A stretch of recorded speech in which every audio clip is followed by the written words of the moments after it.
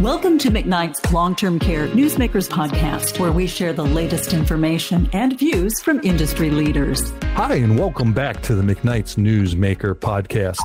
I think this one is really going to be valuable for everybody because we have one of our favorite guests. I am, of course, Jim Berkland, Executive Editor at McKnight's, and I'm here with Leah Klusch, Executive Director of the Alliance Training Center. And Leah just has the pulse on what we need to know about some important changes coming up, quite frankly, that were a surprise when they came out, the timing being on Labor Day. Isn't that correct, Leah? That was a bit of a surprise to everybody. Well, it was a surprise. Of course, CMS does have the habit of releasing things on holiday weekends. And I always say that so that maybe someone there will realize that we've picked up on that because we stay late on the Friday of a holiday weekend. I think we have to figure out how to ruin their holidays or their overtime sometime because they do it on Fridays too, don't they? They do it on Friday after late afternoon or early evening on a holiday weekend. And the history of that is well documented. But we were given the opportunity to see the latest copy of the new MDS document, which is not a total surprise, but they did release it, and it does not have the word draft on it, which is important. And so, in fact, in order for McKnight's to have everything going on Tuesday morning when you put your article out, you and I had to talk on Labor Day weekend, didn't we? Well, labor, right? We're supposed to labor or something. So this is not something that was totally unexpected. We knew that. And at this moment, as we're broadcasting this podcast in early November, it's been out there a little bit. But what we want to talk about today and what you rightfully are impressing upon people is, even though these changes take effect in October, some 11 months from now, you don't have 11 months to wait on this. This is urgent now, correct? Yes, we really, operational professionals and clinical professionals, along with your data collection process manager or your MDS manager, need to start to plan, start to think about this, and take a good look at what you're doing currently. And if you have some areas that you understand, maybe you have new employees who haven't been totally competency trained, or if we have new service lines that we're talking about delivering. I just talked to someone yesterday about that their facility is opening a dialysis unit. And so the issue of renal failure and how they treat that high acuity type patient is going to have an impact on how they collect their data. And so it's very important that they take a good look and an honest look. And I'd suggest that you take a half an hour, 45 minutes and sit around the conference table and just say, what are we doing very well in this area? And does anyone have any suggestions about some things that we need to focus on to improve our efficiency, improve our accuracy, and get your system with the current MDS flowing and working very smoothly. And then when we add the new items in and the new documentation tasks in, which are somewhat different, then we're going to have a smoother transition. Okay. Now let's talk about some of that to back up. What is different? Because everybody deals with MDS all the time, right? But right. What's going to be different? Well, it's a longer document. In the printed format, the current MDS is 48 pages and the new MDS is 58 pages. But, that's not really an accurate because there's dead space on some of the pages and things like that. But there is an increase in the number of items. We've also had and we're coding items that we have not, the type of which we've not coded before. One good example of that is the medication list management process, especially at the time of discharge, where there are a sequence of questions where these facility has to document their process and how they manage that. The other thing is that we have a large section of the form that has always been a big focus, and that's section G, where we collect our information for ADLs. That section is being deleted off the federal document, and I'll have a few words about that later, but we're not going to get rid of ADLs completely, but the federal document will not document functional performance on the ADL score anymore, ADL scale. It will be documented on the GG functional performance scale, which we've been using since 2018. Okay. Now, I know you're very much in favor of taking a strategic approach on this. Can you explain a little bit of what Leah Klusch's strategic approach would look like? Well, the big topic at the top of my strategic approach is to make sure that everyone who codes on the form, who actually puts data into the database, has a carefully crafted understanding of the parameters and the definitions and the timelines that the manual gives you for those codes, because we're going to have additional codes. Some people are going to have their assignments increased with some new definitions and some new very highly technical clinical coding. And so we want to make sure that currently we have a good understanding of the manual. And, I like to work with the colored copy of the MDS that tells me where all the data goes, so I don't have to think about it. And I carry my manual everywhere I go, and people tease me about that. But I'm a little too old for the electronic manual world. And we have to make sure that our knowledge base begins first with the regulatory tags, which my recommendation is, if you haven't given everyone who codes on your MDS, who actually codes data, copies of the 3 regulatory tags in the state operations manual, you're really cheating them out of understanding how important their jobs are. Okay. I kind of envision, when you talk about the manual in the book, maybe like some Ohio State Buckeyes football player with their playbook under their arm, and they've got to go study it at night and everything like that. I think you'd like that. Folks, Leah is a season ticket holder and very big fan, and she's had a lot to cheer about, of course, recently. So anyway, well, excellent. I should have worn my jersey. I Yeah. should have worn my jersey to talk to you. All Okay. right. Well, very good. As we speak right now, you're in the top 4, and so we'll see how that ends up. So good luck on that. So how do we get good luck for the providers? Of course, this is not just good luck. There's some serious work to do, and let's also frame it. What's at stake here? Do you think is there so they don't get everything right at once or eventually? What does that mean? Right. Well, we don't know all the answers to those questions. That's why strategically now, operational, fiscal, and clinical managers need to take a look at what we do know. See, we don't know how the high acuity items are going to impact the PDPM payment process. We don't have the payment. We don't have the crosswalk with payment just yet. We do not know the specifics, if there's any specific timing on some of the acuity items or some exemptions in some of the definitions. We don't have that. But if we build a very clean and very compliant foundation of knowledge with our team now, and then as these directives come out as parts of the manual or the entire manual, since CMS released the form in September, I'm looking that we may have a manual release or some of the manual released or leaked at some point, maybe in the earlier spring. And that would give us a time to get our team members to adapt their documentation habits. Now, Jim, you and I both know one of the hardest things to do is change a clinician's or a professional's documentation habits, because we get to the point where we learn how to do something right and then we really stick with it and it becomes spontaneous.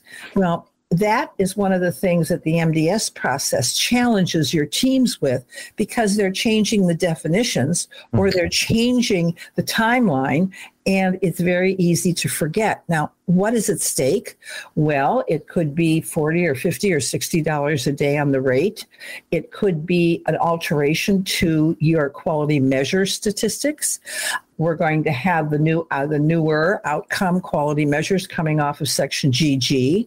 And that is not changing, by the way, folks. Continue your training on Section GG with the definitions, et cetera, that we currently have, because as we go ahead, if we have changes to GG, they'll be somewhat minor. That's part of the system. That seems that they're going to keep that. But the other thing we have to do is we have to get a very open line of communication between operational and clinical managers and fiscal managers and the MDS leadership, the MDS manager. And this is not a delegated responsibility to get together. It's to communicate and problem solve and share what you know. CFOs are reading about the new MDS in a lot of their publications, and other professionals, some of the social worker groups are talking about the issues with the impact of the depression interview is changing. And so people are picking up information and they need to get together and share it in a very open, non-threatening, but regular conversation. Now, this isn't a meeting where you lock everybody up in the conference room for 3 hours. This is 20 minutes, like every Tuesday afternoon, right after lunch. And it can be efficient. And if there's not a whole lot to discuss, then we don't have a lot to discuss. But give the team, that is the core team where we establish compliance and also where we establish the accuracy.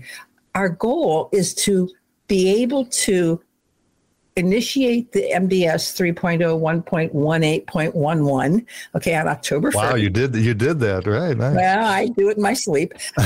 So on October 1st, without a lot of stress, without a lot of angst amongst the staff members. And we have the time this time to do that. Now, one other thing that I want to talk about is if you are doing some training with your interdisciplinary team and your nurses, please keep records of that, because compliance is a very big issue right now. I know you do, you as an editorial person know that people are talking about the new compliance and ethics tag. We're talking about some of the new survey protocols that they're going to be looking at. This is an excellent opportunity to show your activity in establishing compliance and competency in your staff.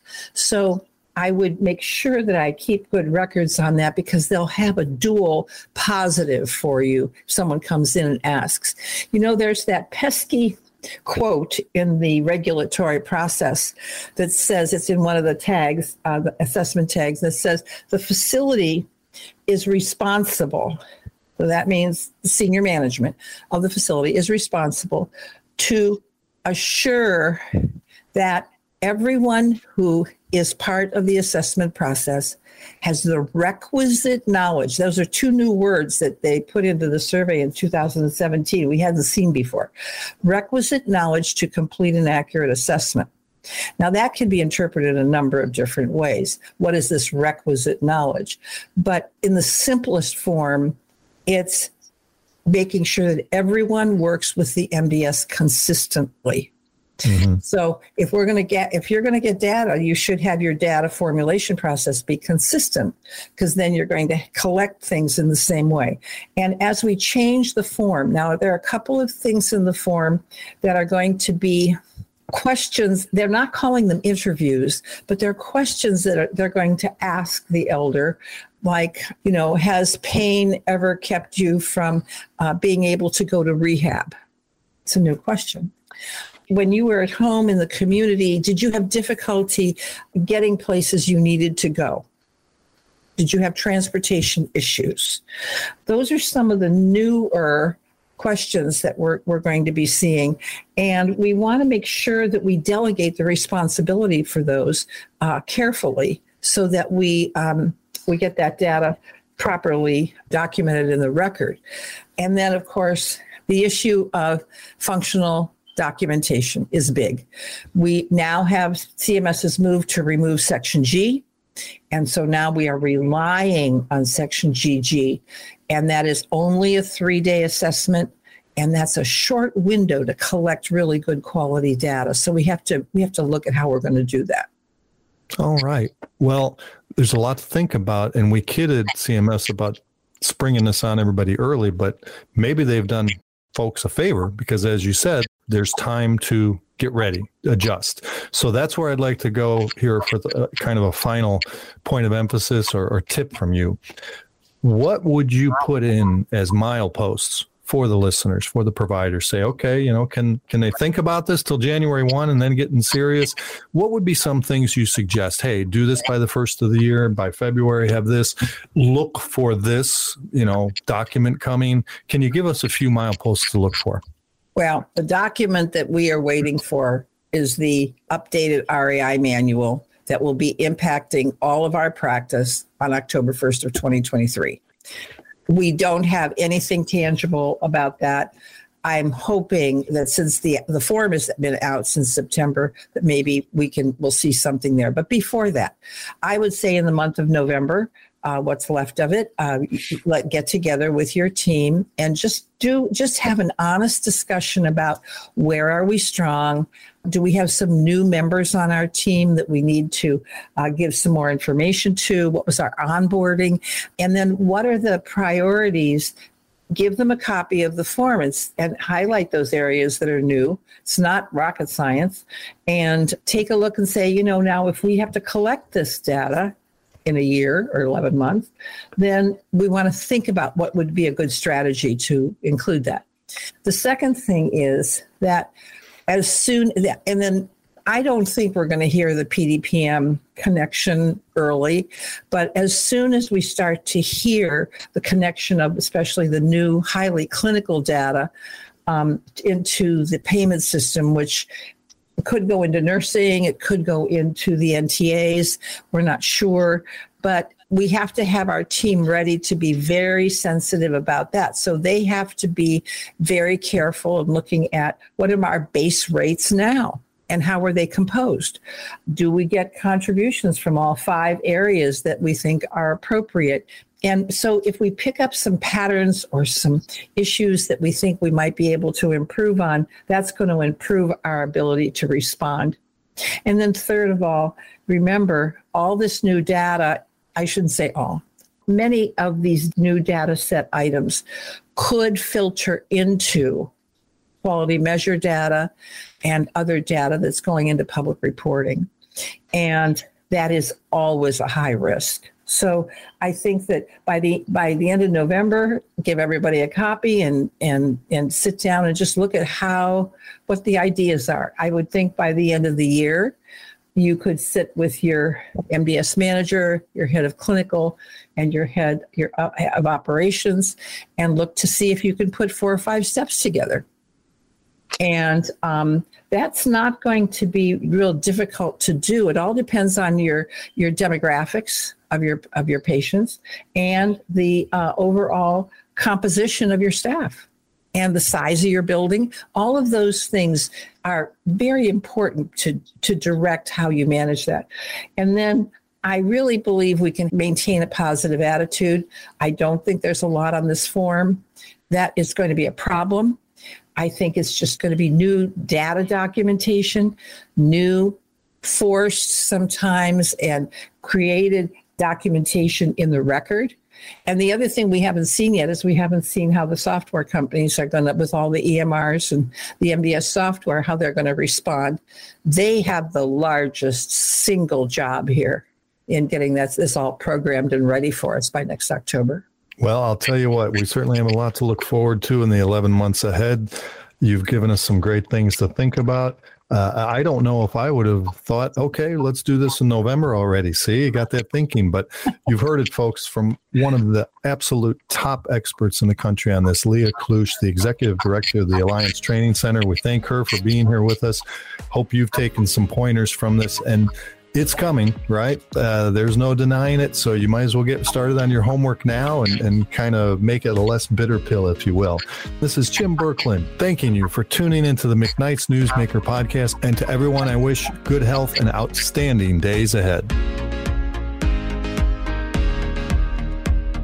Thank you for listening to McKnight's Long-Term Care Newsmakers podcast. For the latest in long-term care news, visit McKnights.com.